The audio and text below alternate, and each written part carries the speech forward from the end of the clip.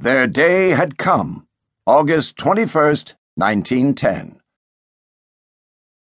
The condemned man wore no shoes. He stood over the drain hole in his cell and hummed the low notes running swollen in his blood. He shed his trousers while he hummed, and his shirt, and his undergarments too. Each he folded in a square and set upon the straw tick in the corner.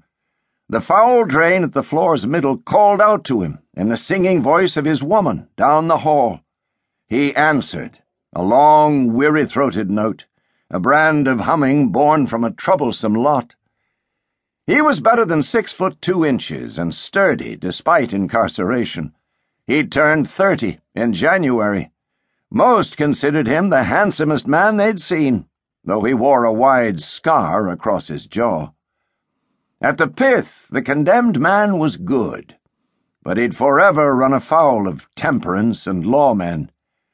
Daylight through the barred window marked his lower half. His feet were pale, and his pecker, in ordinary times a swag-bellied hog of considerable proportion, was on this morning contracted.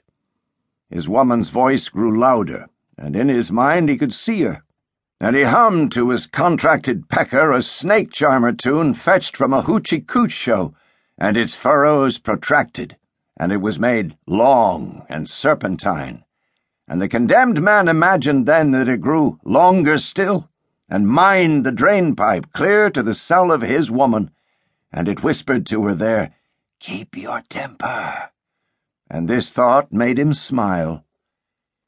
Down the hall the condemned woman hummed along. When he crescendoed, she did too.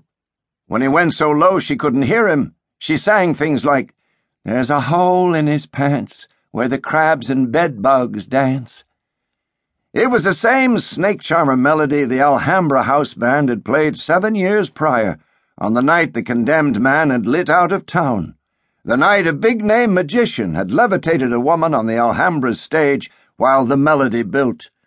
High above, crouched on the fly-rig, the man who was now condemned had hummed along, and he'd spat tobacco juice down upon the stage from a height that caused much spatter, and he'd cursed the magician for having not paid the gambling debt he'd owed. The tunes they hummed to each other down the corridor and through the drain-pipes had meanings. They'd worked out a system of codes. The condemned woman knew then from his hum that the morning shift hall guard had arrived, and that it was nearing time to change into her finery. She took off her underskirt while she sang. She took off her umbrella drawers. Each she folded in a square and set upon the straw tick in the corner. She was graceful, and everywhere arched proportionate. Her skin was tanned despite incarceration, and she stood above the drain hole and hummed some more, waiting for her man. Young Officer Reed would be along shortly with a last meal and fine clothes they'd requested, and she knew he'd not be able to take his eyes off her, for even after a month in the pokey, the condemned woman was the cat's whisker.